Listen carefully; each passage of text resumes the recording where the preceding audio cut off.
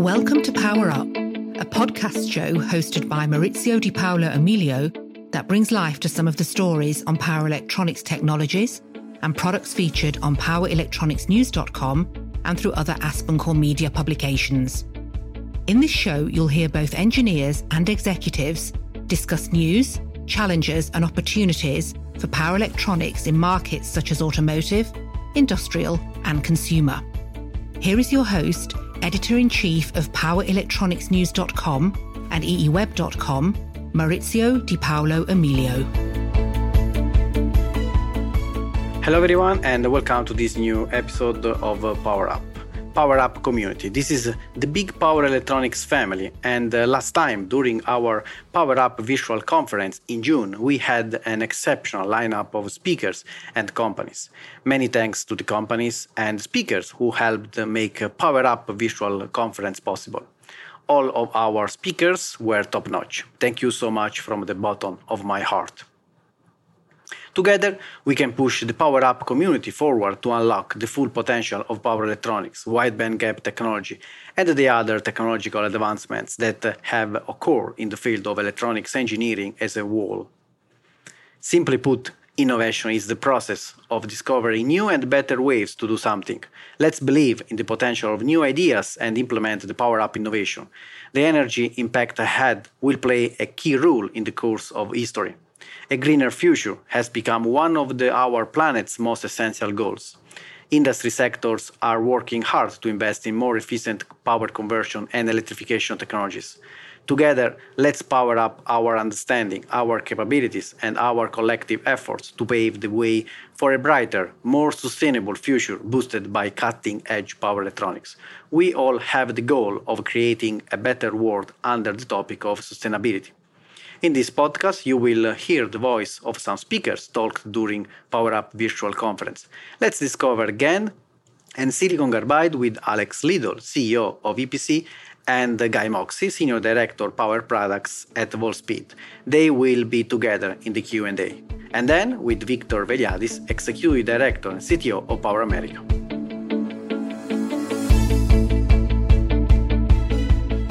Hi everyone, how are you? Hello. Hey, how are you doing, Maurizio? I'm fine, thank you. So we have a couple of questions. Thanks a lot for being at the PowerUp. So the first one, we have started with two great topics, one GaN, one silicon carbide. Starting with GaN. So Alex, you mentioned GaN for space. You mentioned. So can you tell me some example of implementation of GaN for space? Why GaN for space? Differences in terms of design, modeling of DC-DC converter, for example. So, why GaN for space? Yeah. So first of all, the main function of a satellite in space is to be a power supply.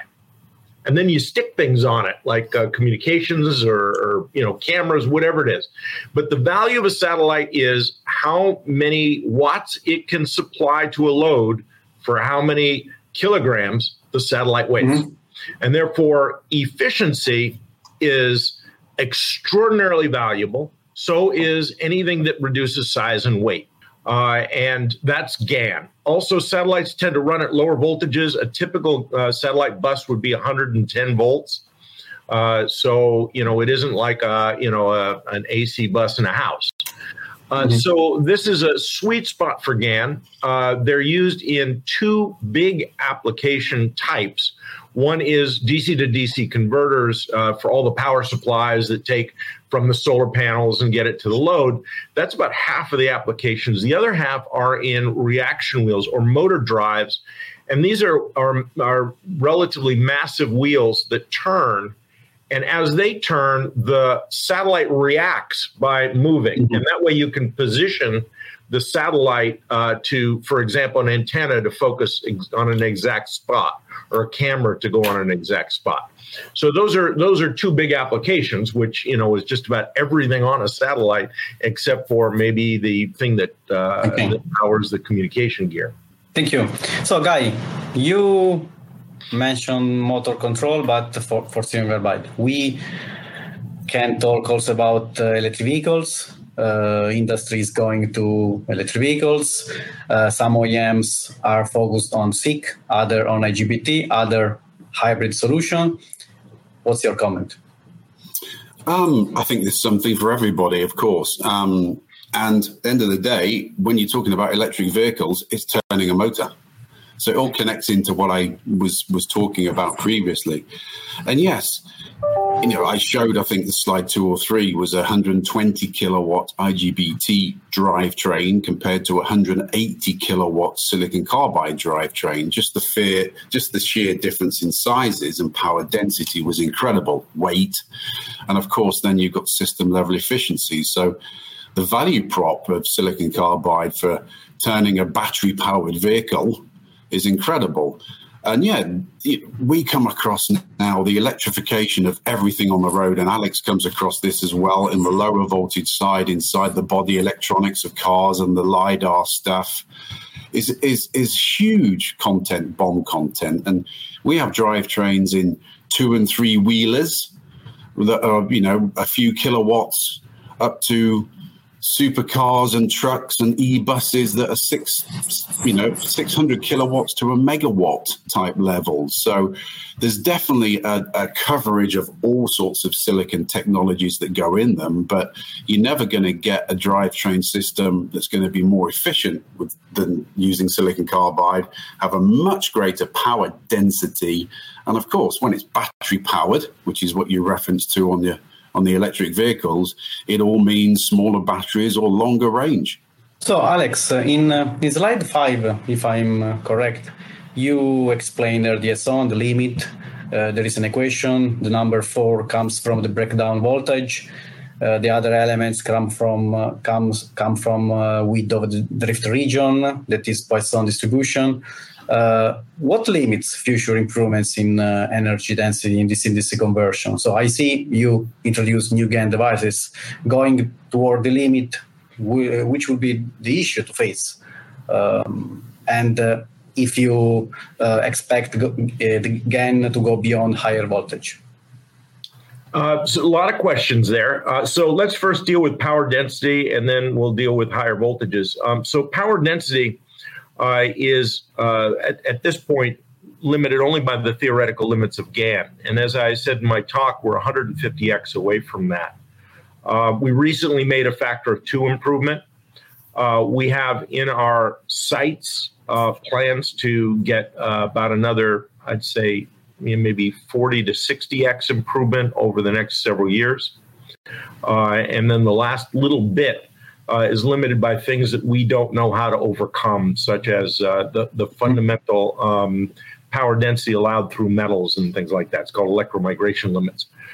So I think you can expect power densities to increase quite a bit. In terms of voltages, I've been very vocal in saying that GaN and silicon carbide kind of have a different worlds. The interface is somewhere around 600 to 900 volts. With that gray zone being maybe the battle zone.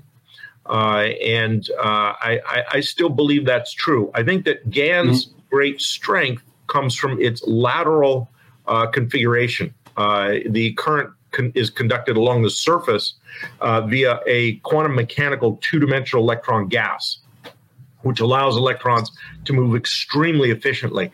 The minute you go to higher voltages, that lateral conduction doesn't make sense. You have to go vertical, and you lose many of the advantages of GaN, and it becomes more comparable to silicon carbide, which is a material that is thermally more efficient than GaN. So I suspect that this barrier between the two will remain, certainly into the near future. Thank you, Alex. So we are starting some polls, so feel free to vote just in the chat poll and click your preference. So Guy, 2 questions for you. One, what about mass production of 200 millimeter devices? An update about that. And silicon carbide module, how do you see the future for that? Well, one leads directly into the other, and 200 millimeter is here today. We shipped our first qualified 200 millimeter device this quarter from our new Mohawk Valley fab, which is dedicated 200 millimeter. right through vertical, the whole vertical supply chain from materials through to finished fab. So we are very excited about that. It's a big milestone for Wolfspeed and honestly the industry this quarter. You know, it takes time, as Greg Lowe says, it takes time to ramp up a fab, whether it's silicon or silicon carbide. So Mohawk Valley is full steam ahead, and obviously we're coming out the ground now on the JP for the materials. All of this is based around 200 millimeter. So that's from the materials and the chip side, which is incredibly progressive. But then when you come to modules, yes, again, depends on which industry segment you're looking at and you need to address. You're always going to have the thermal challenge with silicon carbide because obviously our chip sizes are smaller than silicon IGBTs, for example. We don't have a big slug of silicon to dissipate the heat. So we have to be a little bit more creative, but the ones that can, which tends to be automotive, there's some pretty exotic modules now in drivetrains. Doesn't necessarily have to be, but there is, and die attach, sintering. But don't forget, I talked about motor drives, industrial drives. Really, we're still looking at the Wolfpack base plateless packages, then going into the good old Semitran 3 type of packages when you go up in ampacity, and the XM3s, and then the big, when we're releasing mid-voltage, the big LM3 house bricks. So there's a good collection of all sorts of packaging in silicon carbide modules today, running from the innovative right through to a housing that's been around since, Alex released his IRF 640s. Thank you, guys. Thank you. So we have 1 minute, more or less, for each one. So final comment, maybe what is product roadmap for the next year, or what future developments or breakthroughs do you anticipate in the field of SiC and GaN? So just 1 minute for each one, Alex and Guy. All right, so I assume that I'll go first, and I think that in GaN you can expect 2 things. One is greater power density. We just introduced our Gen 6 last year. We're working on our Gen 7. In the meantime, this year we're filling out the Gen 6 line. So we'll write over all of our Gen 5 products with Gen 6s by the end of probably about mid-2024. The second thing is more complex easier to use integrated circuits.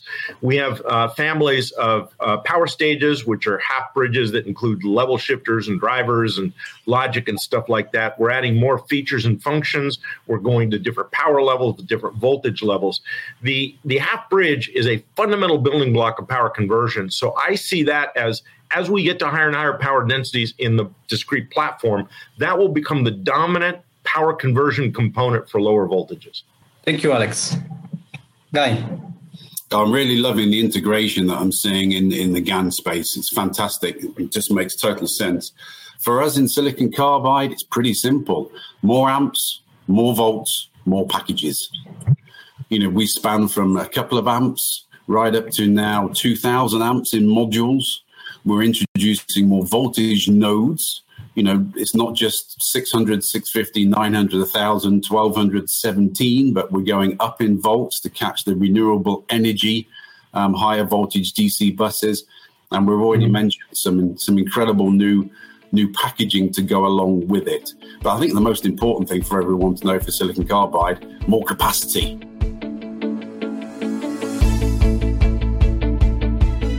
So talking about, going at higher voltage, where do you see better the competition? For example, in automotive, because I see inverter with GaN, inverter with silicon carbide. Talking about vertical GaN, for example, but also what about another substrate that wouldn't be silicon to improve the performance at higher voltages? So what's your comment? So the GaN devices that are commercially available today, they're lateral GaN devices, as it was mentioned in the previous session.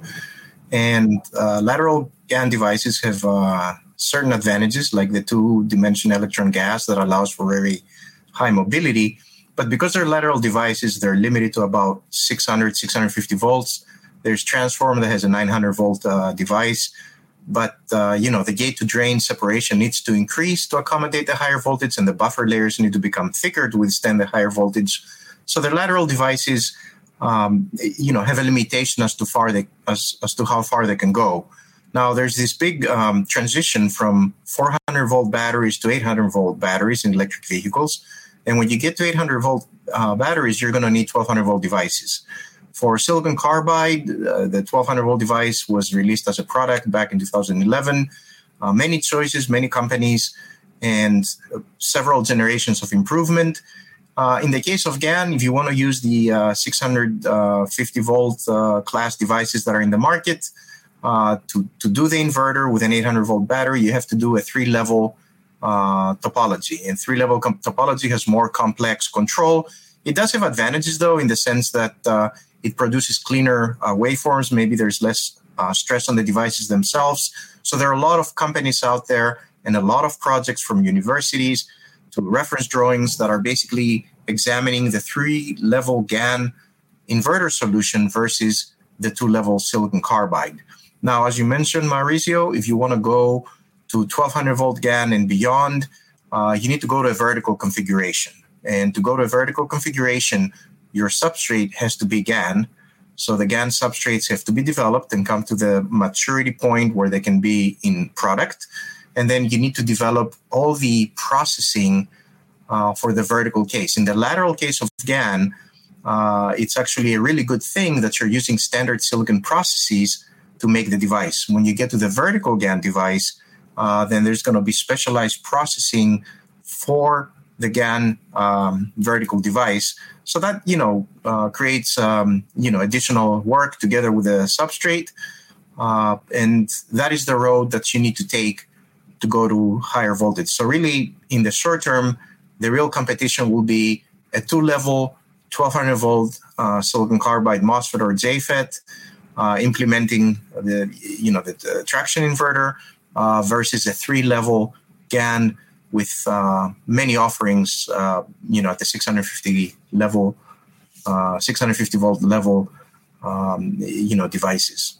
Thank you. So I have a question about reliability, quality in terms of manufacturing. So the wafer manufacturing process begins with a substrate scan that would identify defects and so on using techniques, particular coordinate tracking and so on. How do you assess the material quality of wide bandgap semiconductor, and how does this would impact the reliability? I know that is a wide topic. It's a wide topic, yes, but certainly one that's up for a lot of discussion and debate. So with respect to silicon carbide, the substrates have gotten a lot better. The fact that they're basically cut off at a 4-degree angle basically transforms about 95% of the basal plane dislocations in the substrate into benign threading edge dislocations in the epitaxy. So that's a very, very good thing.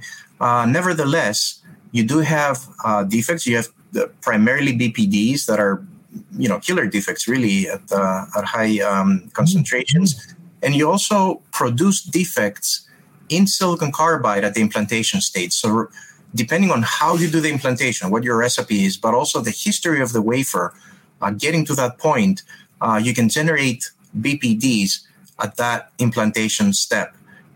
So that's one area where we need to see some improvement. The second area, of course, is the gate oxide silicon carbide interface, which tends to have roughness. And there's a lot of dangling bonds. And the bottom line is you have a lot of traps, and that basically reduces the mobility, so higher resistance. And it also affects the threshold voltage. And that's a reliability concern. Now, I got to say that with respect to basal plane dislocations, when you do the burn-in at the end of the processing, that's something that you can basically detect. And then it will be a hit at your yields, not so much a reliability concern. But, with the threshold voltage instability, that tends to be more of a reliability problem.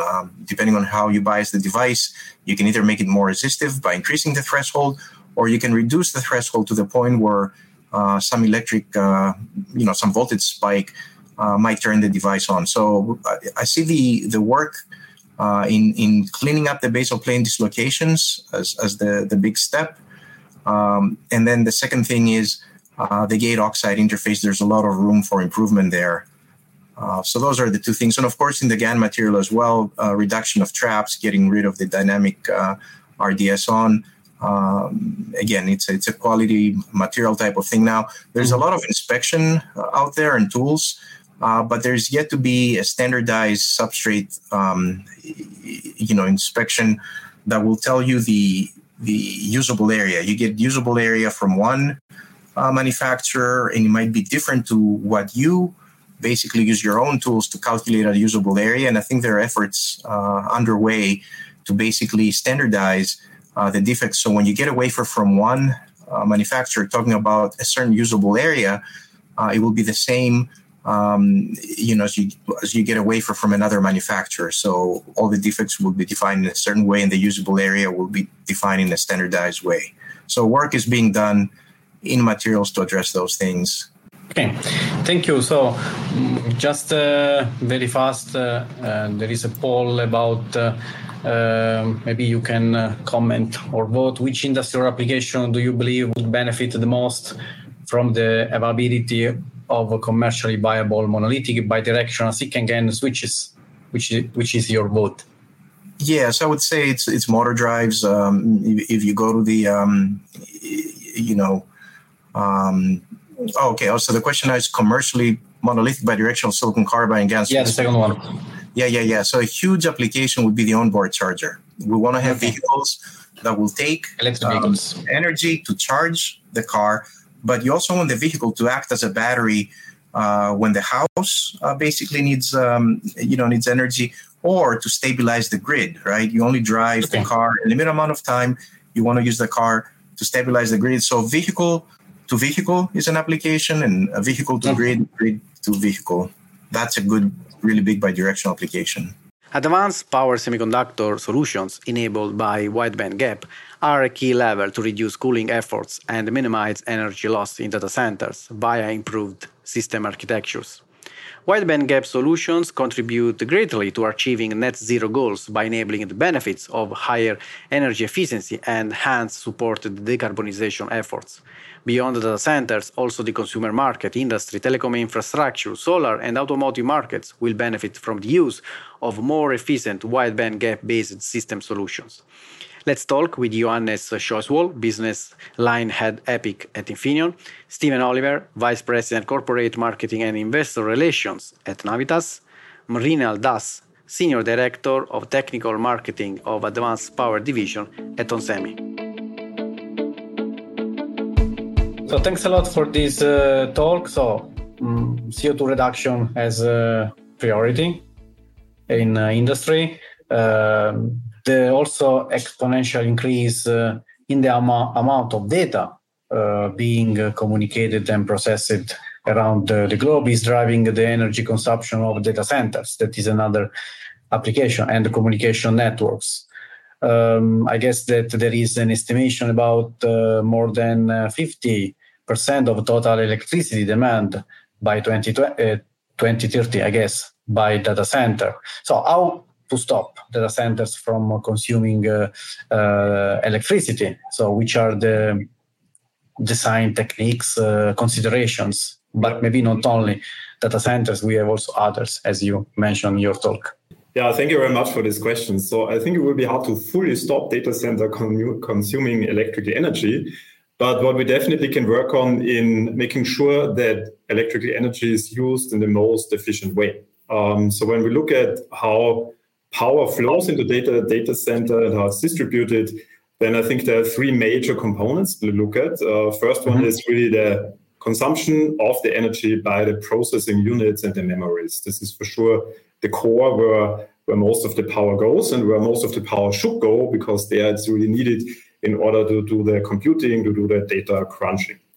Then, of course, we need to bring the power to this cores, to these memories, to these loads. And there we have a lot of power delivery stages in the data center, from the AC input from the grid down to the point of load, down to the low voltage of around 1 volt where typically CPUs are running. And then on top of all of that, there's of course cooling. 50% of the energy consumed in data centers is typically flowing into cooling because, especially on the power delivery side, there can be efficiency improvements done. So where we want to focus on as power semiconductor company, as Infineon, is on the power delivery flow. The other companies that take care of the computing itself, that this is done in a very efficient way. And I think there's tremendous progress happening there. But we can really focus on this power delivery flow. And again, here, I think there's multiple elements to look at. So when we look at these various conversion stages, look into a DC-DC converter at the very low voltage level, into intermediate bus converters, into AC-DC power supplies, just moving to the latest technology generations. As we mentioned it in this keynote speech, moving to silicon carbide, moving to gallium nitride already brings efficiency levels up. And in this way, we reduce the power that is wasted on the way towards the actual CPU where it is really needed. So this is one element on the technology level, on the product level. The other element is to move to new topologies. So we can see that there are, with the wide bandgap materials, new topologies, new innovations possible. The prime example is always the totem pole PFC, where you move from a more traditional PFC to a totem pole PFC with silicon carbide, for example, and that increases the efficiency in the PFC stage already a lot. So moving to the new topologies can help in order to further increase the efficiency level in the power delivery path. Yeah, and last but not least, I think there's also the architectural level when we look at the overall data centers. So today, often we have uninterruptible power supplies, of course, in the data center. Often they're still in series of this entire power delivery flow, which simply add additional losses. If we can architect this differently, and this is happening already today, like in the open compute architecture, then you can have the backup power on a DC level, maybe even down to the server rack, and it's in parallel to the power delivery flow. And so overall, that also improves efficiency. So to sum it up, I think from a server perspective, yes, you are totally right. Our data consumption goes up and up and up. That drives more network traffic, that drives more compute power. We have new applications like AI that are emerging very fast. And so here it's important that we make sure that the energy that is needed in order to do all this compute is actually delivered there in the most efficient way. And that we can do on a technology level with new topologies and with new architectures. I think that will really help to reduce how fast data centers increase the consumption of electrical energy. But as I said, I believe it will still go up. So then there's also the other piece of generating this energy in a very efficient way, which brings us into renewable energy generation. So another question is, so the goal is to accelerate even more decarbonization in industry. So this is a step for all industry, but also each of us should take the first step. I mean, to a sort of green path that each of us should have. So what policy frameworks or incentives exist or should exist to support and accelerate decarbonization in industry? Or in another way, what are key technological bottlenecks preventing the more widespread deployment of zero, low carbon energy sources? Yeah, so there are frameworks already in place, I would say, from on national, international levels. When we look at the policies that are being deployed, I just looked that up. So in Germany, there's quite some. There's a so-called EEG, Renewable Energy Sources Act. There's energy efficiency measures that incentivize efficient energy consumption. There's a carbon pricing mechanism on top of the EU emissions trading system. There's for sure additional stuff that I'm not aware of and we are not aware of. So I think a lot is already being done. And also when we hear it in the public discourse or in the political discourse, is already being done to move towards green energy, to accelerate decarbonization, to make sure that we move away from fossil fuels. So I think we can clearly see that, and I leave it to politics to work further on that. And I think that is actually moving in the right direction. There's a lot of awareness in the public created by all of us that this is an important topic, and I think policies are moving here in the right direction. Now, the second piece that you ask is, so what are really the bottlenecks? And I think that is really interesting topic, especially if you compare it to the traditional fossil fuels or fossil energy sources, right? And when you look at it from a generation, transportation, and also storage, transportation and storage and consumption perspective. Let's take fossil fuels, right? So I think the industry has worked a lot and optimized how they get the fossil energies, fossil fuels out of Earth. It's getting increasingly costly to do so. It's a lot of investment that needs to go there. There's a lot of environmental protection around it, but this is an efficient process. However, it's getting extremely expensive, I would say, just to get the fossil fuels and energy out as a first step. The transportation and storage is, I would say, extremely cheap today. If you look at fossil fuels, right, what do you need in order to store it? You need a tank, yes, certain security measures around it. But it's pretty straightforward. Just build a big tank where you can put in gas, oil, whatever it might be. And then there's the consumption, which is more or less efficient. It's optimized in terms of technology. Let's look at the car, the combustion engine. Very optimized in terms of technology. Is it super efficient versus other ways of driving a motor? Probably not, but it's quite well established technology. So in terms of cost optimization, I think that has already reached its plateau.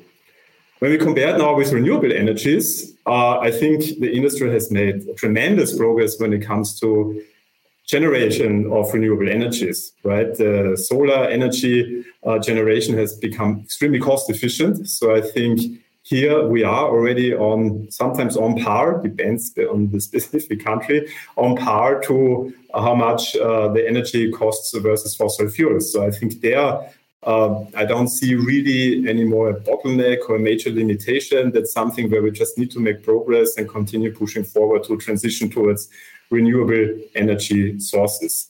When it comes to consumption, I think it's quite obvious. Everyone who drives an electric car knows that the electric motor is just such a better driving experience, right? So it's a very efficient way of consuming energy. And so therefore, I think in terms of consumption, also there is with electrical energy big benefit when it comes to renewable energies versus fossil fuels. And for sure, moving forward, we will also see that the cost of how we consume this electrical energy also further goes down.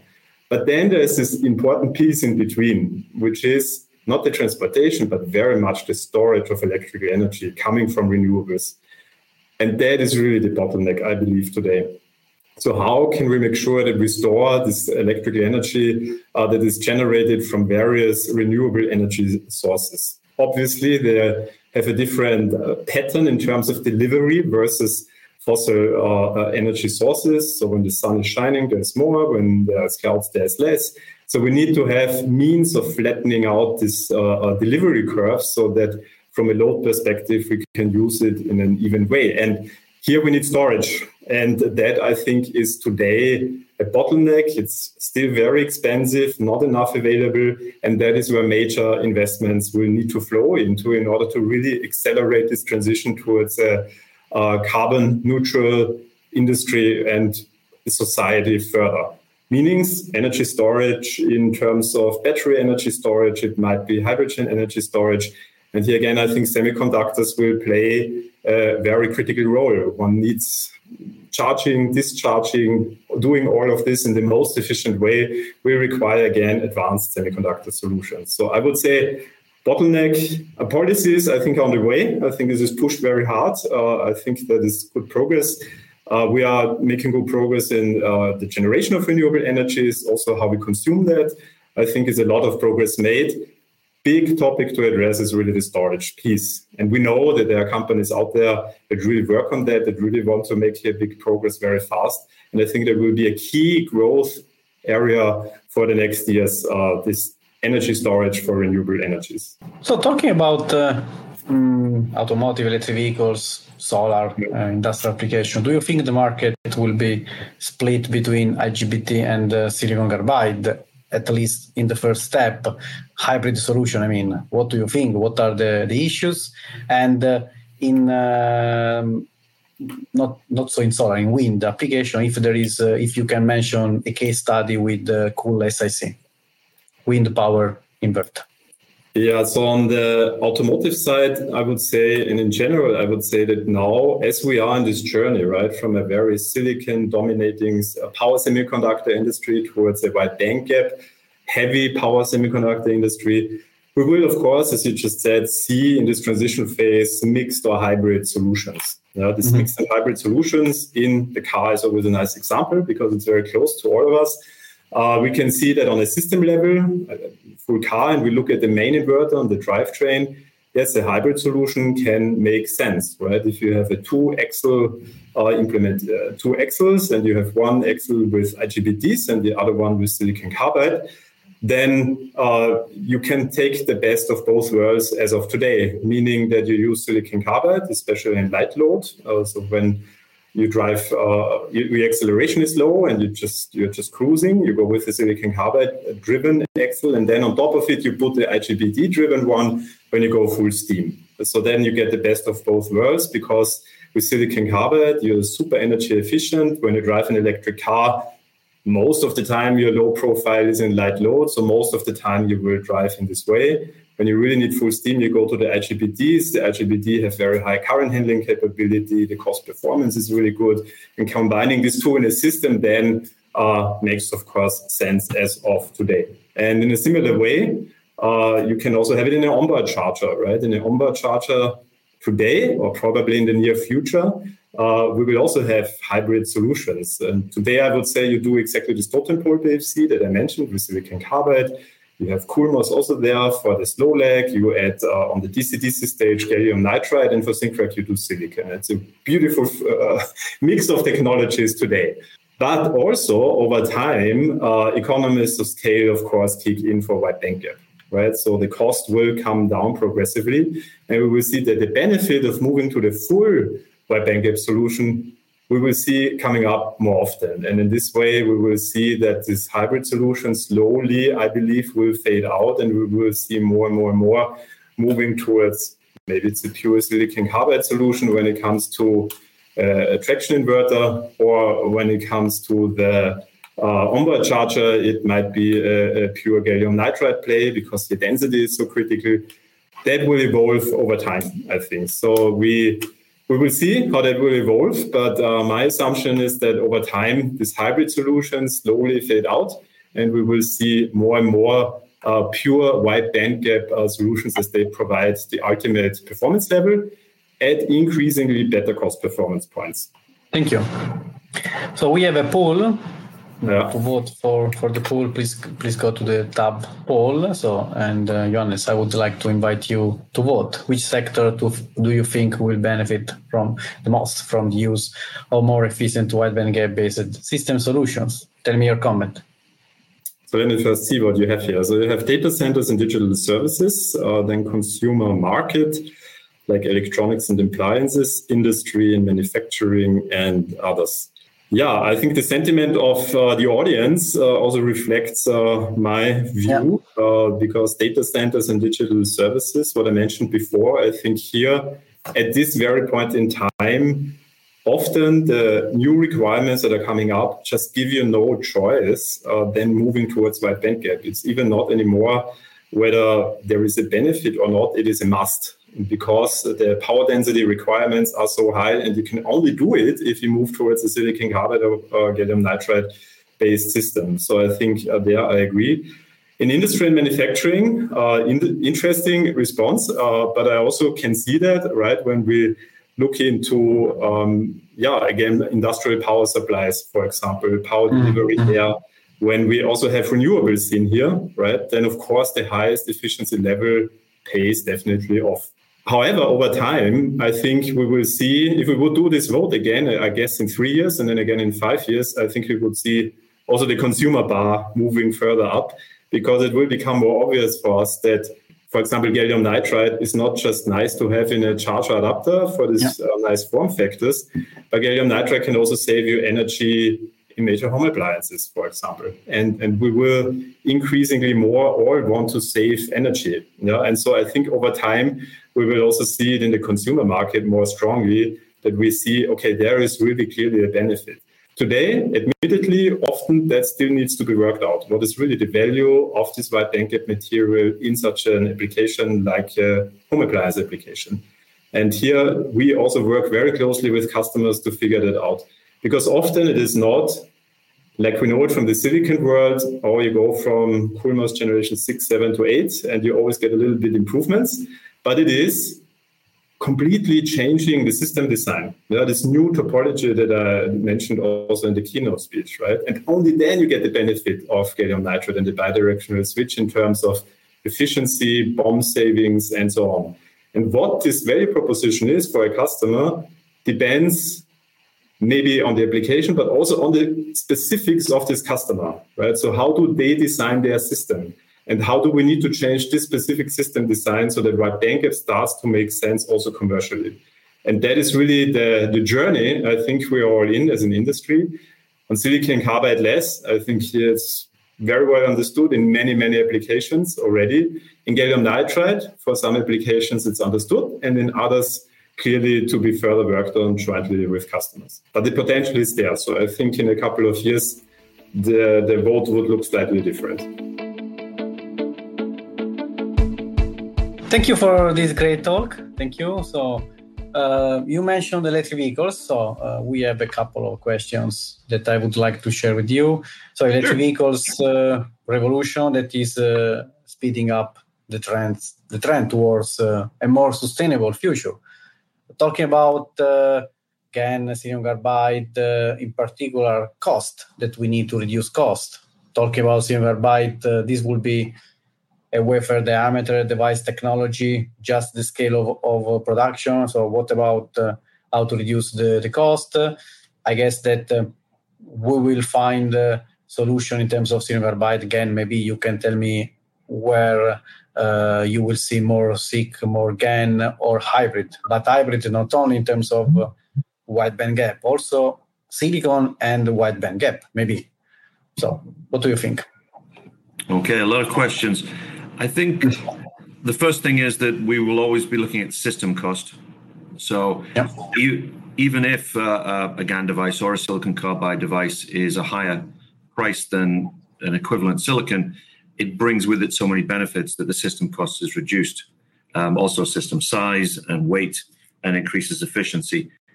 For the GaN side of the house, that's the Navitas technology is GaN on silicon. And the silicon wafer is a standard commodity, so it's like $40 for a wafer. So that's already a very low cost. And we'll see, as volume increases, we'll get economies of scale there as well. For GaN in a system, we're approaching price parity for a 65-watt charger for phone. We're already crossing that Rubicon for data center and EV, so already across the price tipping point. Silicon carbide, there's a big reduction in wafer cost that we're seeing. If you go back maybe 4 or 5 years, there was only Cree, now Wolfspeed, and it was maybe $3,000 per wafer. So that was very expensive.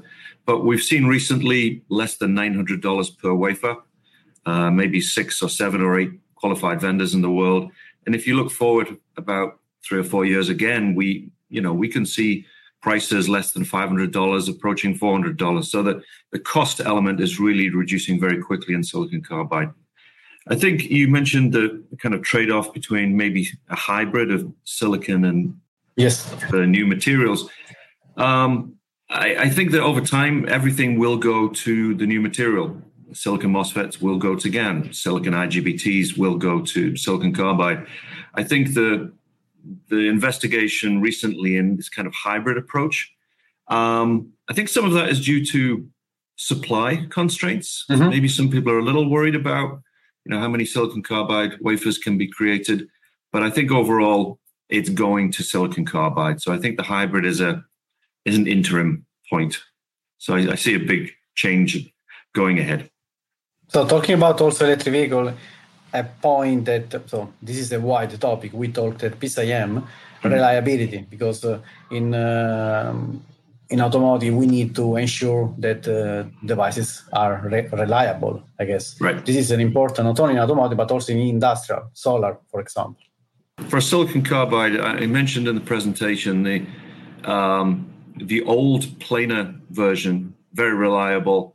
The trench silicon carbide, not so much, but the best of both worlds, the trench-assisted planar gate from Navitas, that's a really strong product. We've got excellent field results and AEC qualification for automotive. So it's kind of a done deal. Obviously, every technology needs to prove itself in the market to be adopted. And I think silicon carbide has done that. Gallium nitride is maybe 10 or 15 years younger than silicon carbide. So it's still being accepted by the industry. The first shipments that we had were into the fast charger market, and we went for, I think, 50 million units shipped without a single field return.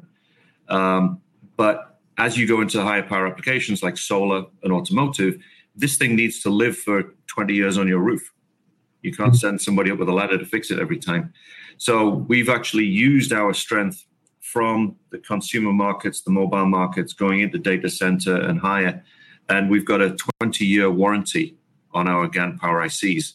We're the only company to do that. It's 10 or maybe even 20 times longer than our friends in competition. So we really believe in the technology. The integration of the GaN power IC, protecting that gate, is also critical.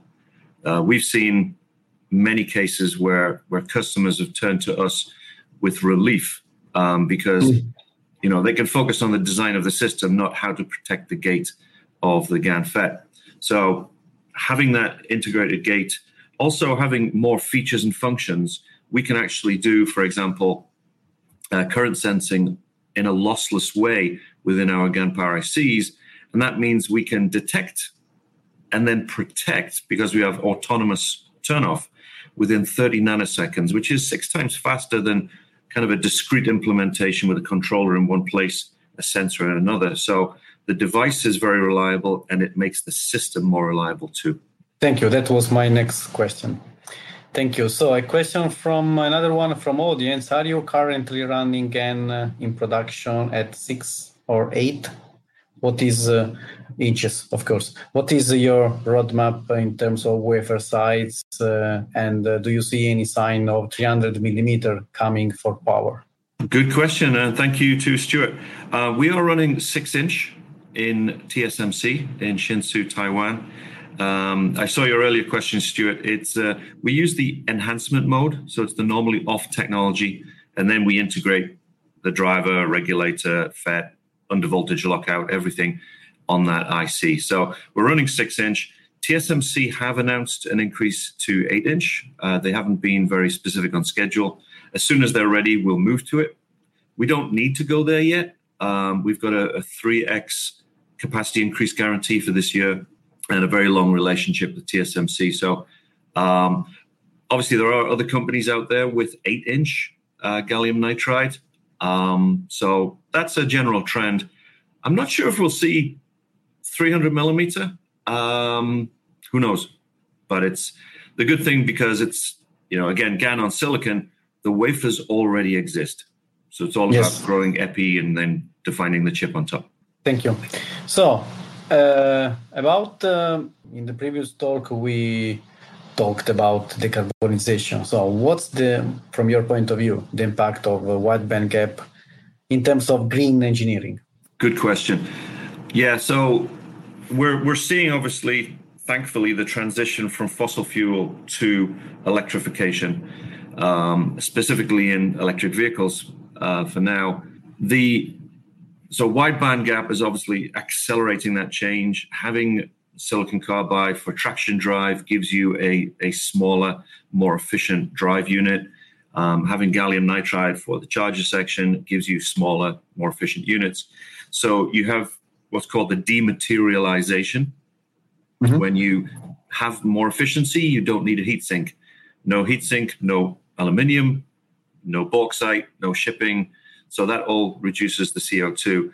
We did a lot of work, which was third-party verified, that said every time we ship one of our GaN power ICs, we have a net 4 kilogram benefit of the reduction of CO2 compared to the old silicon technology. And we see a similar thing for silicon carbide. We're going through the detailed process now, having that third-party verification, and we'll have a detailed report on silicon carbide and a refresh on our GaN green credentials about Q3 this year. What about motor control with GaN? And just the last one, so next future, next breakthroughs, if you can anticipate something about also, you mentioned in your talk, roadmap in the future and in the long term, and some news. So starting with the motor drive, yes, using both GaN and silicon carbide for motor drive, you are able to go to higher switching frequency, which helps with power. And we're looking in many cases to integrate the actual inverter and the motor drive itself. So that really helps. You've got a very high efficiency solution. With the GaN parts, we've made a very successful transition also into home appliance market. And we've got a team based in Germany that's really looking at the motor drives. We've done things like a 400-watt three-phase motor drive using our half-bridge power ICs. So in this case, we've got a half-bridge on each leg. We can also do things like the lossless current sensing, which is critical, and control the voltage slew rate, the dV by dt, to really do a very good job with the motor drive. And we can basically, shrink by 3x, 4x compared to a traditional IGBT. In the home appliance and industrial market, we're seeing GaN maybe up to a kilowatt. Above that, the silicon carbide high current density maybe has a benefit. Within an electric vehicle, obviously, you've also got the voltage to think about. So a 400 volts battery bus, you could use GaN for the drive. 800 volts, simplicity always wins. 1200 volt silicon carbide device is more suitable. In terms of a roadmap, you'll see continued integration of features and functions on the GaN power ICs. Also looking at potentially going to lower voltages. With the silicon carbide and GaN, we're on a pace of every 12 months or 15 months bringing out a new generation. So you'll see continued die shrinks, which gives us a benefit in terms of cost for both ourselves, and then we can give that benefit to the customer in terms of price as well. Silicon carbide, going on to the next generation. Also going in terms of voltage, Navitas, we go from 650 with GaN and silicon carbide up to 6,500 volts.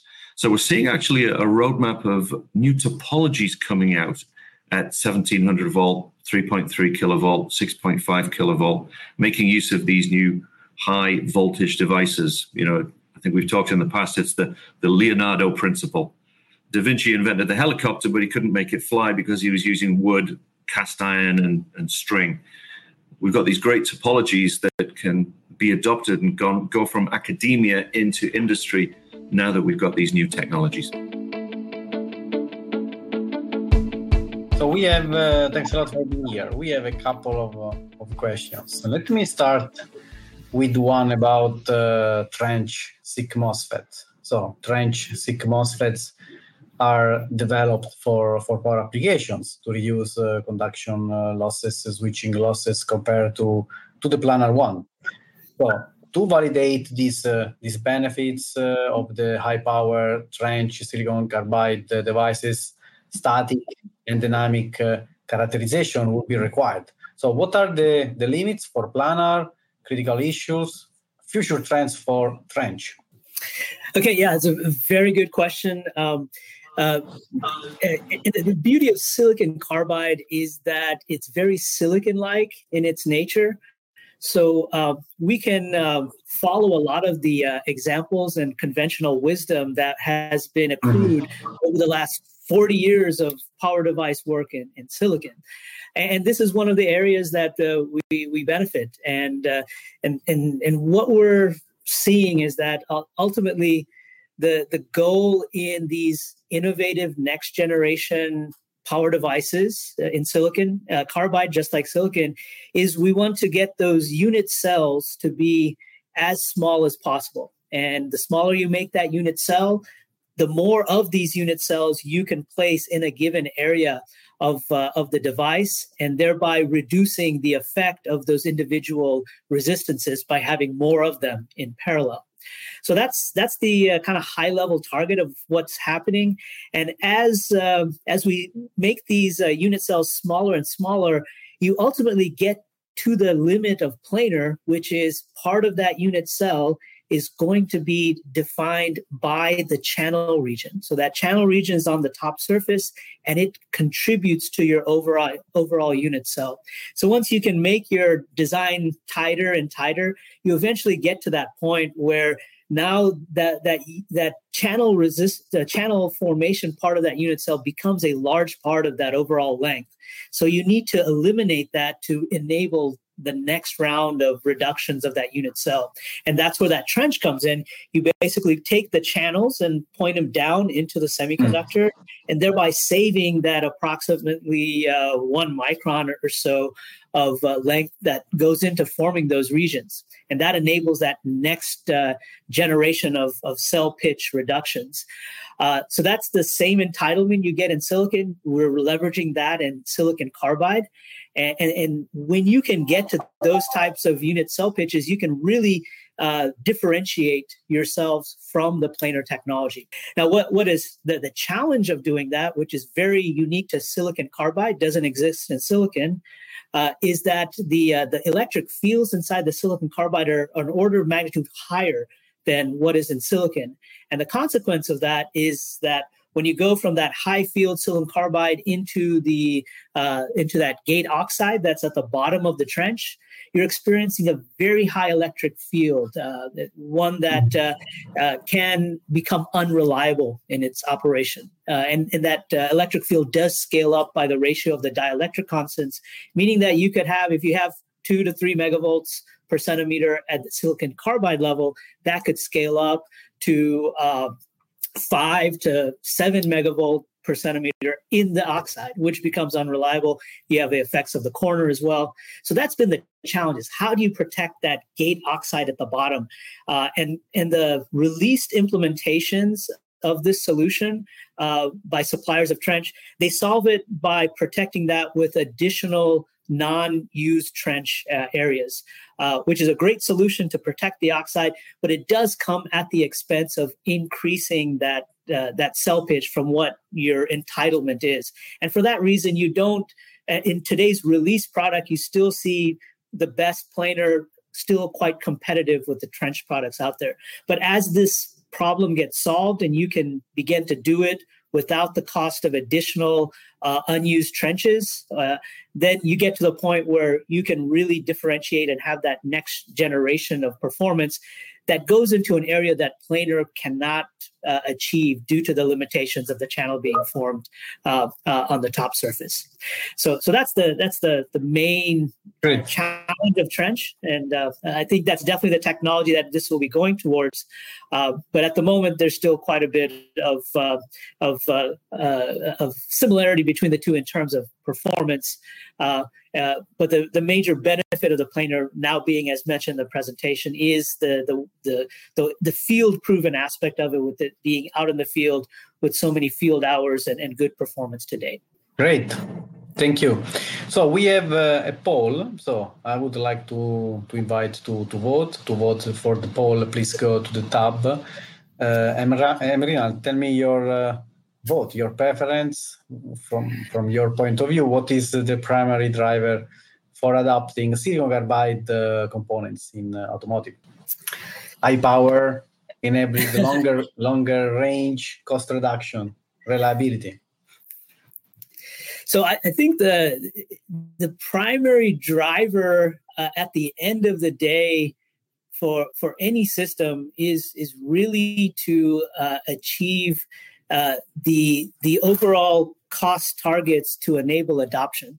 So there's so many technologies that ultimately someone has to buy, the end user has to buy this, and so it has to achieve a certain cost metric that is palatable to the end user. So in the case of electric vehicles, having them in a price point that's more comparable to the existing solutions, which is the ICE engines, the internal combustion engines. That's going to be the main thing, and then that gets people into the cars. But now you have to build the infrastructure around it. So you have to have the fast charging network so that it's a similar experience to what they have with their gas powered vehicles. So it's pretty complicated. But I think the first thing is you got to get the cost there so you can get people into the vehicles and then build the infrastructure around it. Yeah. So we have time for another question, maybe another one. We have another poll. Which application in the electric vehicle powertrain do you see as the most suitable for silicon carbide components? So this is a nice question. Tell me your comment, Mrinal. Yeah, so the traction inverter is especially nice for silicon carbide, uniquely because it leverages the fact that you need the efficiency. You need higher frequency operation because these are advanced electric machines operating at a much higher fundamental frequency. So it naturally pulls you out of the silicon sweet spot, if you will. When you're looking at a kilohertz range of a fundamental, now you require switching frequencies, at least an order of magnitude above that, to create a nice sine wave. So this moves it towards silicon carbide.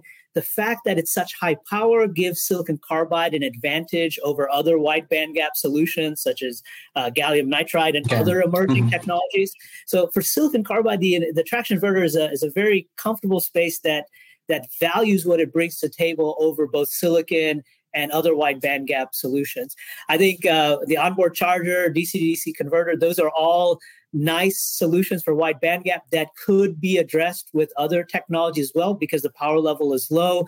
The mission critical nature of those elements are less. So the reliability and high power capability is minimized in those. So I think there's great opportunity for other wide bandgaps to get in.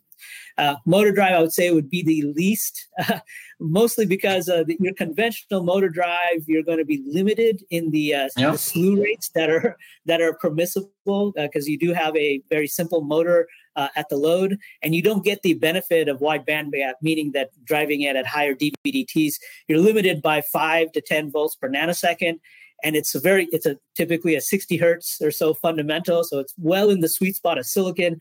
I don't see that really moving away unless you get into some more modern type of applications that will value the wide bandgap and silicon carbide value. Okay, great. So thanks a lot.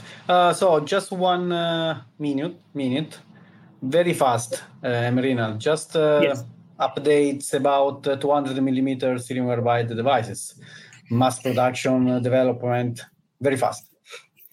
So very fast. So obviously, it is needed to enable both the required future cost reduction, but more importantly, it's needed for the capacity expansion. So there's so much demand.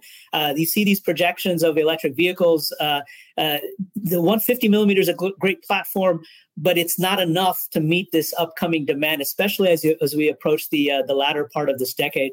So that's needed. The challenge of 200 millimeter is it can be made today. There are many demonstrations of 200 millimeter. Where it needs to be is to have the same level of defectivity and physical properties that we enjoy on 150 millimeter today. So until we get that, we're not getting the full entitlement of the 200 millimeter. Which is to reduce cost, increase capacity. So that's where we are today, and there's various people within the industry. But the main challenge to make it mainstream is to get that material quality and physical attributes to the point where we can now install it into the 200 millimeter upstream capacity and allow that process to really take off. But right now, that's where a lot of that work is to get it to the level where 150 millimeter is today. 150 millimeter is at a very nice spot, very low defectivity, really high throughput through the fabs. Once we get 200 millimeter, that same point, it'll really open up a lot of excess capacity to not only meet the the demands that's upcoming, but also opening up engineering bandwidth to really drive innovation. Power electronics design will continue to focus on reducing the size and the complexity of devices while increasing their functionality. Let's talk about the other power trends with Hubie Noto, Director of Marketing at Silanna Semiconductor, and Filippo Di Giovanni, Innovation and Key Programs Manager, Power Transistor MACRO Division at STMicroelectronics. Thank you so much to everyone. Thank you, Hubie. Thanks a lot for this talk. Congratulations. Thank you for having me here. Yeah, thanks a lot for being here at PowerUp. So we have a couple of questions. Let me start with my first one about challenges. So talking about power management challenges, for sure we should mention efficiency, power density, thermal management, EMI, and others more. In AC/DC power supplies, for example, if you would choose an architecture, active clamp flyback, or others, this would improve efficiency. High power density designs are important in fast chargers. Power adapters, where form factor, weight, have a fundamental impact on user experience and permit also to reuse the external components, so the BOM, the famous BOM list. Talking about power density, we should mention, as I said earlier, thermal management issues that are becoming increasing due to the area that will be small surface area for dissipating the heat. So, which is most critical? What do you think? Where are you seeing more challenges? In my opinion, efficiency is the most important because efficiency directly impacted the consumable energy, right? So if you're very efficient, even charger draw a little power for mobile phone, but for laptop, it draws significance, right? So if you're 4% more efficient, multiplied by hundreds of millions in the world, the impact to, the carbon footprint is really significant. So I think efficiency, we should stress, is very important, to keep going forward to get better and better. Unfortunately, when people thought, hey, it's more efficient, I can make it smaller size, so it's easier to carry. Yes, it's very true. But, going into smaller size will have several impacts. One of them, the thermal will go higher because the volume to dissipate, it's shrinking. And then the technology, how to keep everything fit in that small size also has to be taken into consideration, which is if you use highest technology with the newest product that has smaller size, usually will be more expensive. For instance, like highly integrated stuff, right? Initially, they don't come cheap, so getting smaller will increase the size. So is it really worth people to buy? Maybe for some people. But then remember, the challenge is in power management, we surrounded by multiple agency that we have to comply. One of them is safety. And one of the safety is thermals, right? So when you shrunk the size smaller and smaller, where do you get the heat out? The heat out is getting more concentrated into the small size, therefore it will get hotter, right? So then there is a limit where we cannot exceed a certain temperatures, you see. So you got to get a lot of challenges. And second is, there's another limit that we have to adhere is the EMI. You cannot radiate everywhere you want. You cannot listen to your radio otherwise, right? So getting the size very small to pass EMI will be extremely challenging. So I think, therefore, the conclusion is we should have, some reasonable size, but cannot remove the efficiency. So gotta put efficiency number one priority. Thank you. Good point.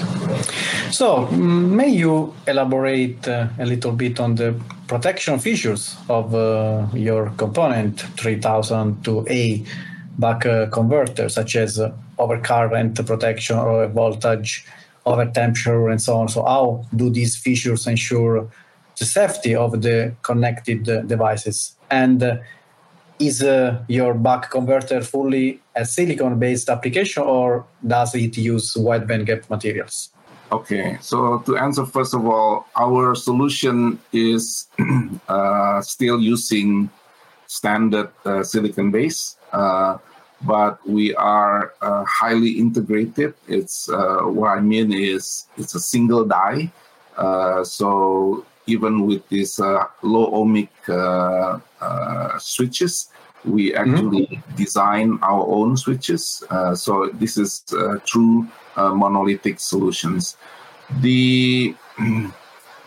Your second questions about the safety is because protection. This is monolithics. It's a lot easier for us to add all kinds of features. Of course, the critical one is overcurrent. In case someone loading this with higher power than it's allowed. So the unit has very accurate current sensing. So once it's detected over this limit, we will actually fall back and we'll actually shut it down. But everything will get restart. So that's one of the protections. The second is overvoltage.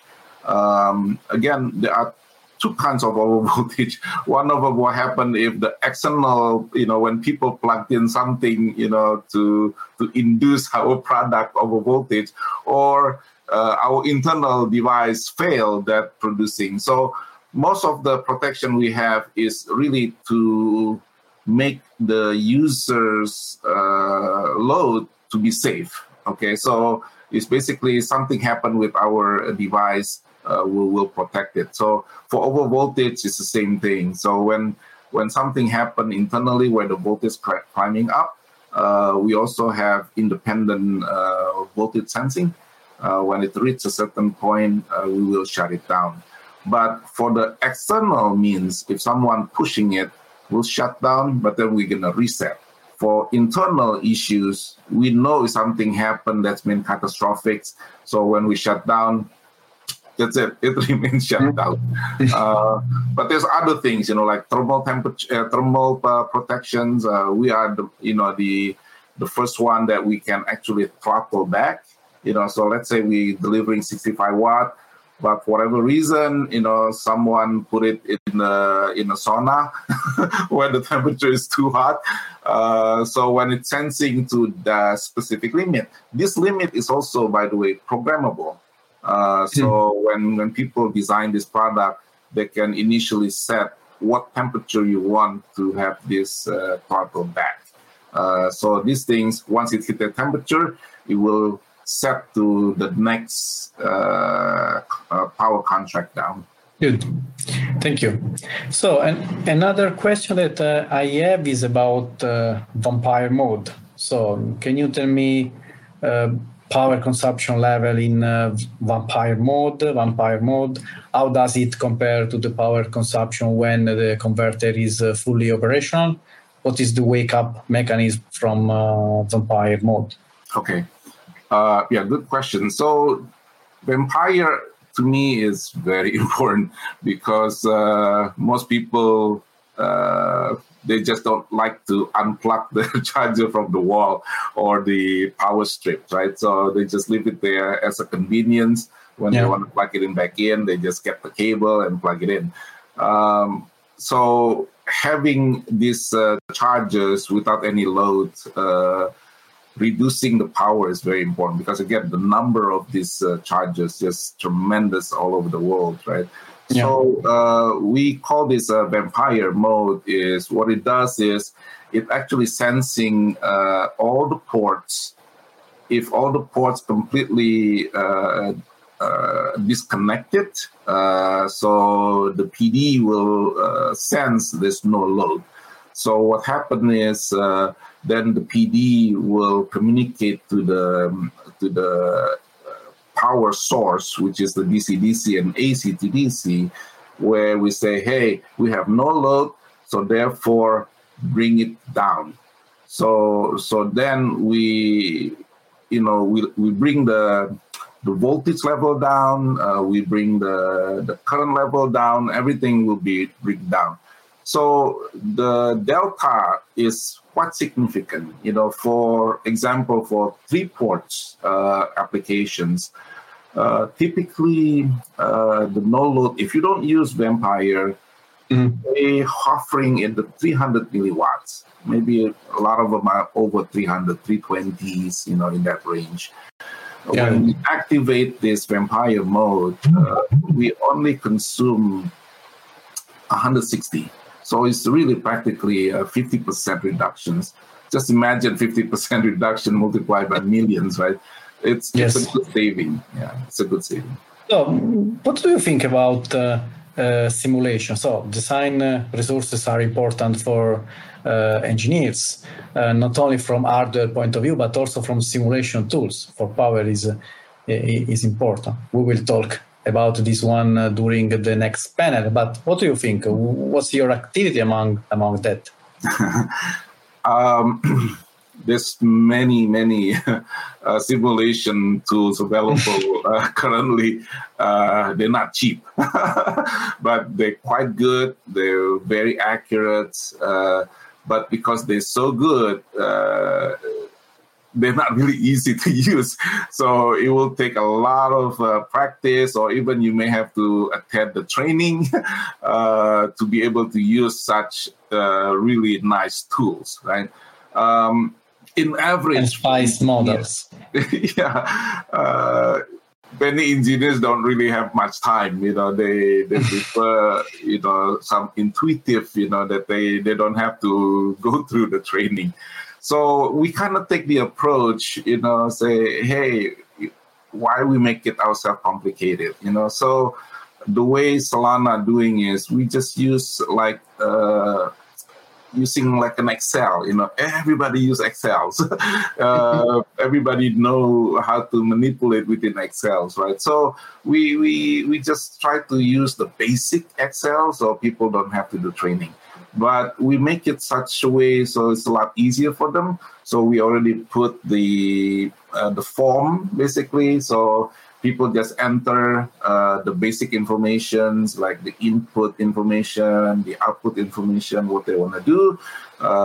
So the moment they click these things, we will, in the background, we have all this code, that we can do a lot of the calculations, So we're going to spit out every component values needed to have our products designs. Okay, so again, because our product is highly integrated, so the number of external components is very minimal. So then this Excel-based tool is very easy. So it will show you the schematic. It'll show you every component, resistor, capacitor value, inductors, right? If you use those components based on our recommendations, we guarantee 99% when you power it up, it will power up just fine.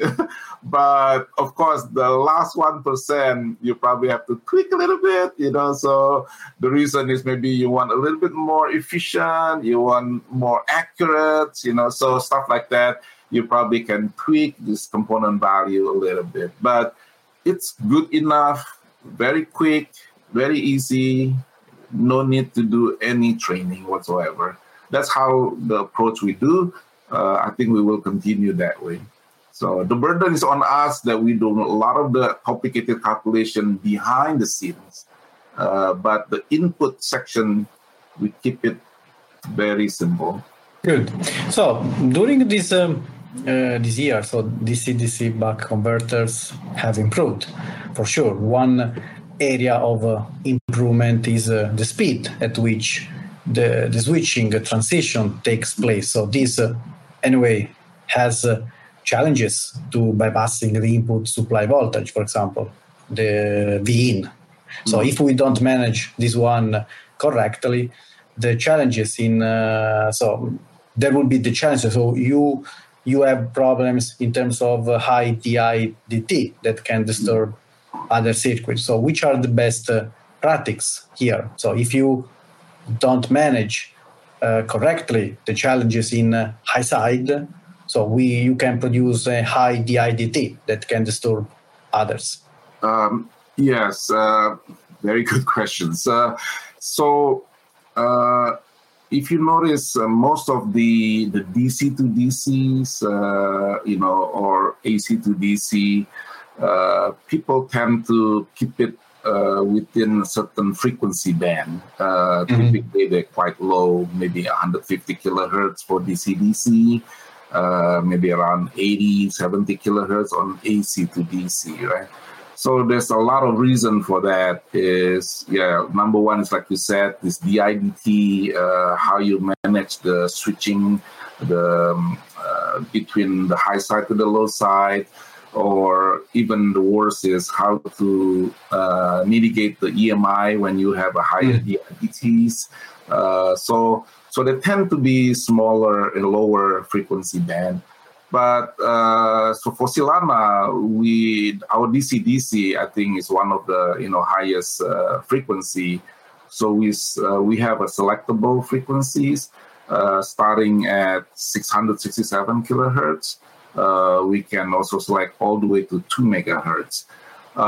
So when you switch in the megahertz range, there's a lot of challenges. That's why we gotta use fully integrated switch. So the FET, those high side, low side, it has to be internals. So that's why the big difference with the other DC-DC guys, they have an external FET that you can use whatever different FETs you have, but you limit it with running at a lower frequency. So when you do that, the size will get bigger. So for us, we like to maintain high frequency because we like to keep it small. But how to keep away from this issue with the IDT, with the EMI issues, with so many other issues, right? So the integrations of the FET is very important because the FET has multiple channel actually within the FET. So the way we drive this FET, so it's very complicated. We have a digital controls that we can manage the gate drive such a way that we can manage the slew rate. So it depends on the conditions, the load, during startup, light load, full load, and everything. So our digital control will have a dynamic driving capabilities that we continuously adjust. So therefore, we optimize our DIDT, we optimize the overlapping, so this way we can maintain flat efficiency across the load range from full load to light load. And we also make sure minimizing the EMI at the same time. So you can only do that when you have internal switch where the switch is designed by yourself, that you have full control of the gates of the switches. Thank you. Hi, Filippo. Thank you. Okay, we have a couple of questions. In particular, I have a couple of questions. Let me understand better about thermal management consideration. So how does MD mesh technology address thermal issues, considerations in power electronics applications? Okay, Maurizio. First of all, do you hear my voice well? Yes, everything is good. Very good. You always organize everything perfectly, Maurizio. Thank you. So I think that thermal considerations depend on a general quest for increasing power density in today's power electronics. Such quest, of course, translate into big efforts by semiconductor manufacturers to scale down chip sizes, so to squeeze silicon, and use smaller outline packages like SMD versions in order to accommodate more compact systems. Of course, such trend, in theory, would conflict with the device's capability to remove the heat generated during normal operation. Therefore, it is absolutely necessary to keep improving the technology's performance in terms of reduced losses, whether they be conduction or switching losses. At the same time, packages must be designed in order to exhibit better performance, like reduced inductances, in order to operate the devices at higher frequencies. And of course, such approach is the same whether we are talking about MD mesh, silicon-based MD mesh, or silicon carbide MOSFETs. It's exactly the same approach. Now, in order to substantiate such statements, I would like to re-show two of the slides belonging to my presentation. One is slide number 13, illustrating the improvement of the technology generation M9 with respect to M5 in power factor corrector circuit and in LLC resistor converter circuit. Now, as you can see, with the M9 generation, we have kept basically the same performance, but the device is so optimized that we can also use a smaller package like TO220 instead of TO247. And this does not deteriorate or worsen, efficiency, as we can see on from the two curves. The other slide considers the same package for the two technologies, which is PowerFlat and SMD device. So as you can see, thanks to the drastic improvement in performance, the device of in M9 generation runs much cooler than the same device in the older technology. And this is at both 110 input voltage and also 230 volt input voltage. So this is the proof that we are still we are considering thermal issues in both silicon redesign and also package redesign. Good. Thank you, Filippo. So, talking about application, how do you see the automotive market? Because ST is investing in silicon carbide too. How do you see in terms of hybrid application? In this case, in terms of MD mesh and the silicon carbide, how do you manage the portfolio between them? Mm-hmm. Well, I will start by saying that STMicroelectronics is a wide-range supplier of power transistors. So our efforts are devoted to innovating both silicon and also silicon carbide, and also next gallium nitride. In silicon carbide, we are undisputed the market leader, and we keep investing to match the rising demand for higher efficiency MOSFETs used in electric vehicles, but also in in industrial applications. In silicon high voltage MOSFETs like MD Mesh, we are one of the largest suppliers. In certain onboard chargers platforms with limited output power, we can realize a hybrid solution in that the AC to DC converter can be realized in MD Mesh, whereas the DC to DC converter can be realized using silicon carbide MOSFETs in order to maximize efficiency. So I would say that being able to reach a dominant position in different technologies is not mutually exclusive. Also considering that there are some basic commonalities between silicon silicon carbide. Just an example that I highlighted in my presentation, the superjunction process that ST has mastered for 20 years can also be extended with the right changes, of course, to silicon carbide. So customers in the end using MD Mesh can be motivated to adopt silicon carbide without changing supplier because we are investing in both technologies. So, talking about cost. So, first of all, let's understand which are the main differences in terms of manufacturing comparison with silicon carbide. I mean silicon carbide because if I am correct, we have similar architecture that is vertical. But mentioning cost, so which is the direction of cost also in comparison with other wide bandgap materials, in particular also GaN, so maybe a comparison of the cost and performance between the fast MD Mesh and the GaN at 650.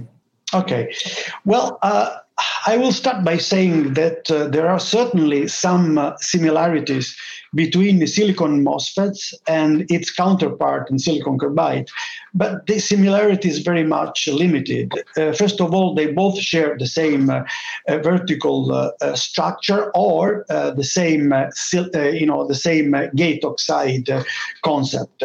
But now there are a lot of differences, of course. First of all, silicon carbide is a very tough material, so we cannot use the diffusion steps, but we have, unlike silicon, but we have to use ion implants to realize a device.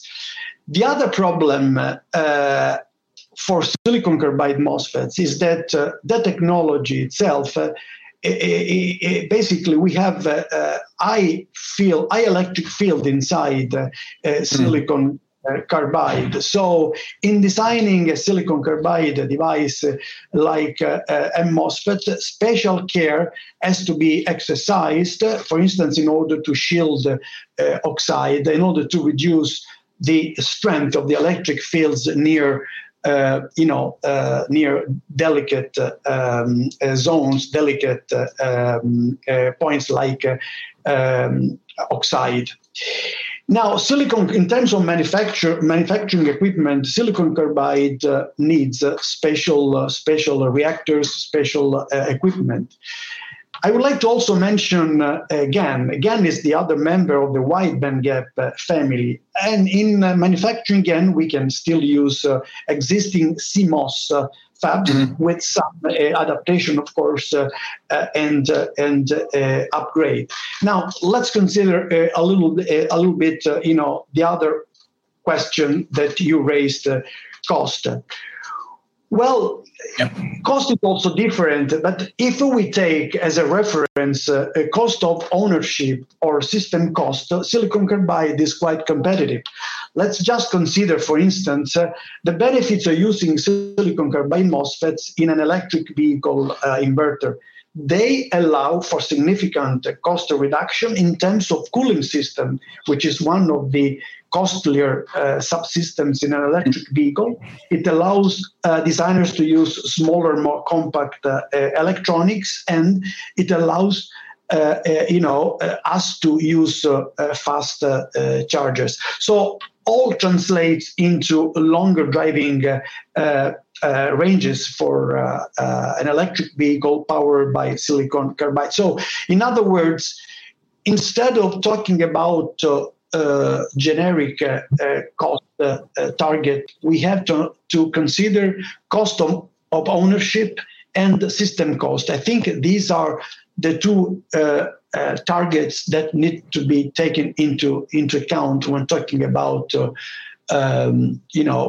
costs of different technologies. Great, thank you. Good point. So, considering the evolution of MD Mesh, so where have you seen the best improvements? What are the benefits that the improvements have brought about? Well, I think that as was clear from, I hope, from my presentation, there has been from ST a relentless and continuous improvement in MD Mesh, and this has revamped silicon in general. I have to say that its cost to performance ratio makes MD Mesh products still attractive, especially in applications where you don't really need the super performance of silicon carbide. And one of the best versions, if I can say that, is the one with the fast diode, which is ideal in different configurations like out bridge or full bridge, because it allows for improvement in efficiency.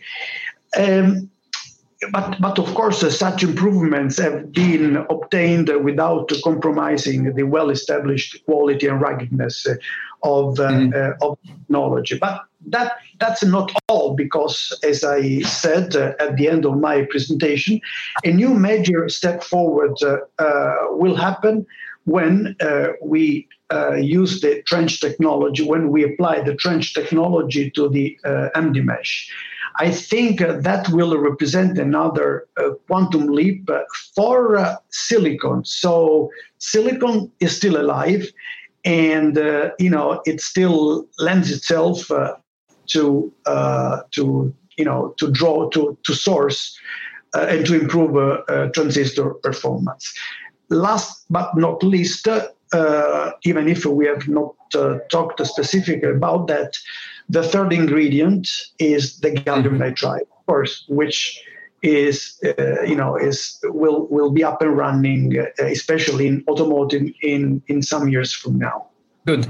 So we have time for other two questions, I guess. So one question is from audience: is MD Mesh currently compatible with ST integrated CMOS technologies for fully monolithic solutions? And if not, if there is any such plan to incorporate it?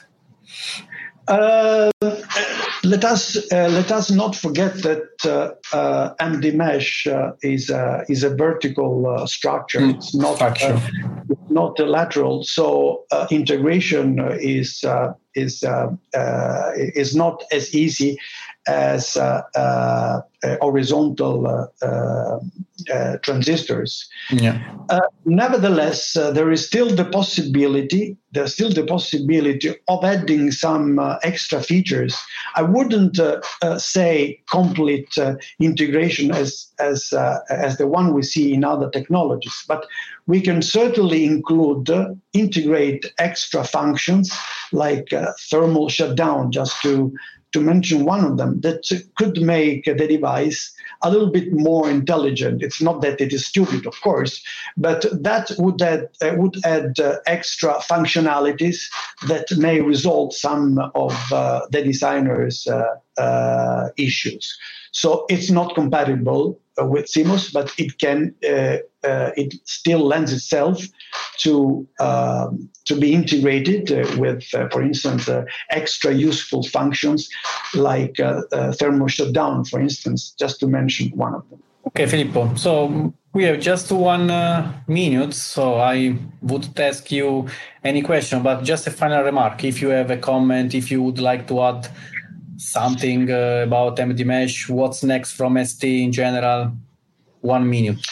Well, okay, just a few words to substantiate my presentation. One of the questions that are raised by people, especially now that the silicon carbide interest is rising, is silicon still alive? I mean, how soon will silicon carbide take over silicon? Well, the answer is there is still room for silicon, not only that from the commercial standpoint, but also from the technology standpoint. There is still space to improve from the technology standpoint silicon like MD Mesh. So I think today the point is not just offer one technology, but to offer a spectrum of technologies that may match all the applications. And I think that it is exactly what we are doing. It's not that we are distracted, because of course we are undisputed market leader in silicon carbide. But by keeping investing in silicon like MD Mesh does not mean that we will reduce our presence in most advanced technology, because again there are some commonalities. It's the other way around, because some new process steps that we are debugging in silicon like MD Mesh one day may be extended to silicon carbide. And this is the challenge of of investing in both technologies. That brings us to the end of this episode. Stay tuned with more news and technical aspects about power electronics. If you are listening to this on the podcast page at eetimes.com or powerelectronicsnews.com, links to articles on topics we have discussed are shown on this page. Power Up is brought to you by Aspen Core Media. The host is Maurizio Di Paolo Emilio, and the producer is James Eade.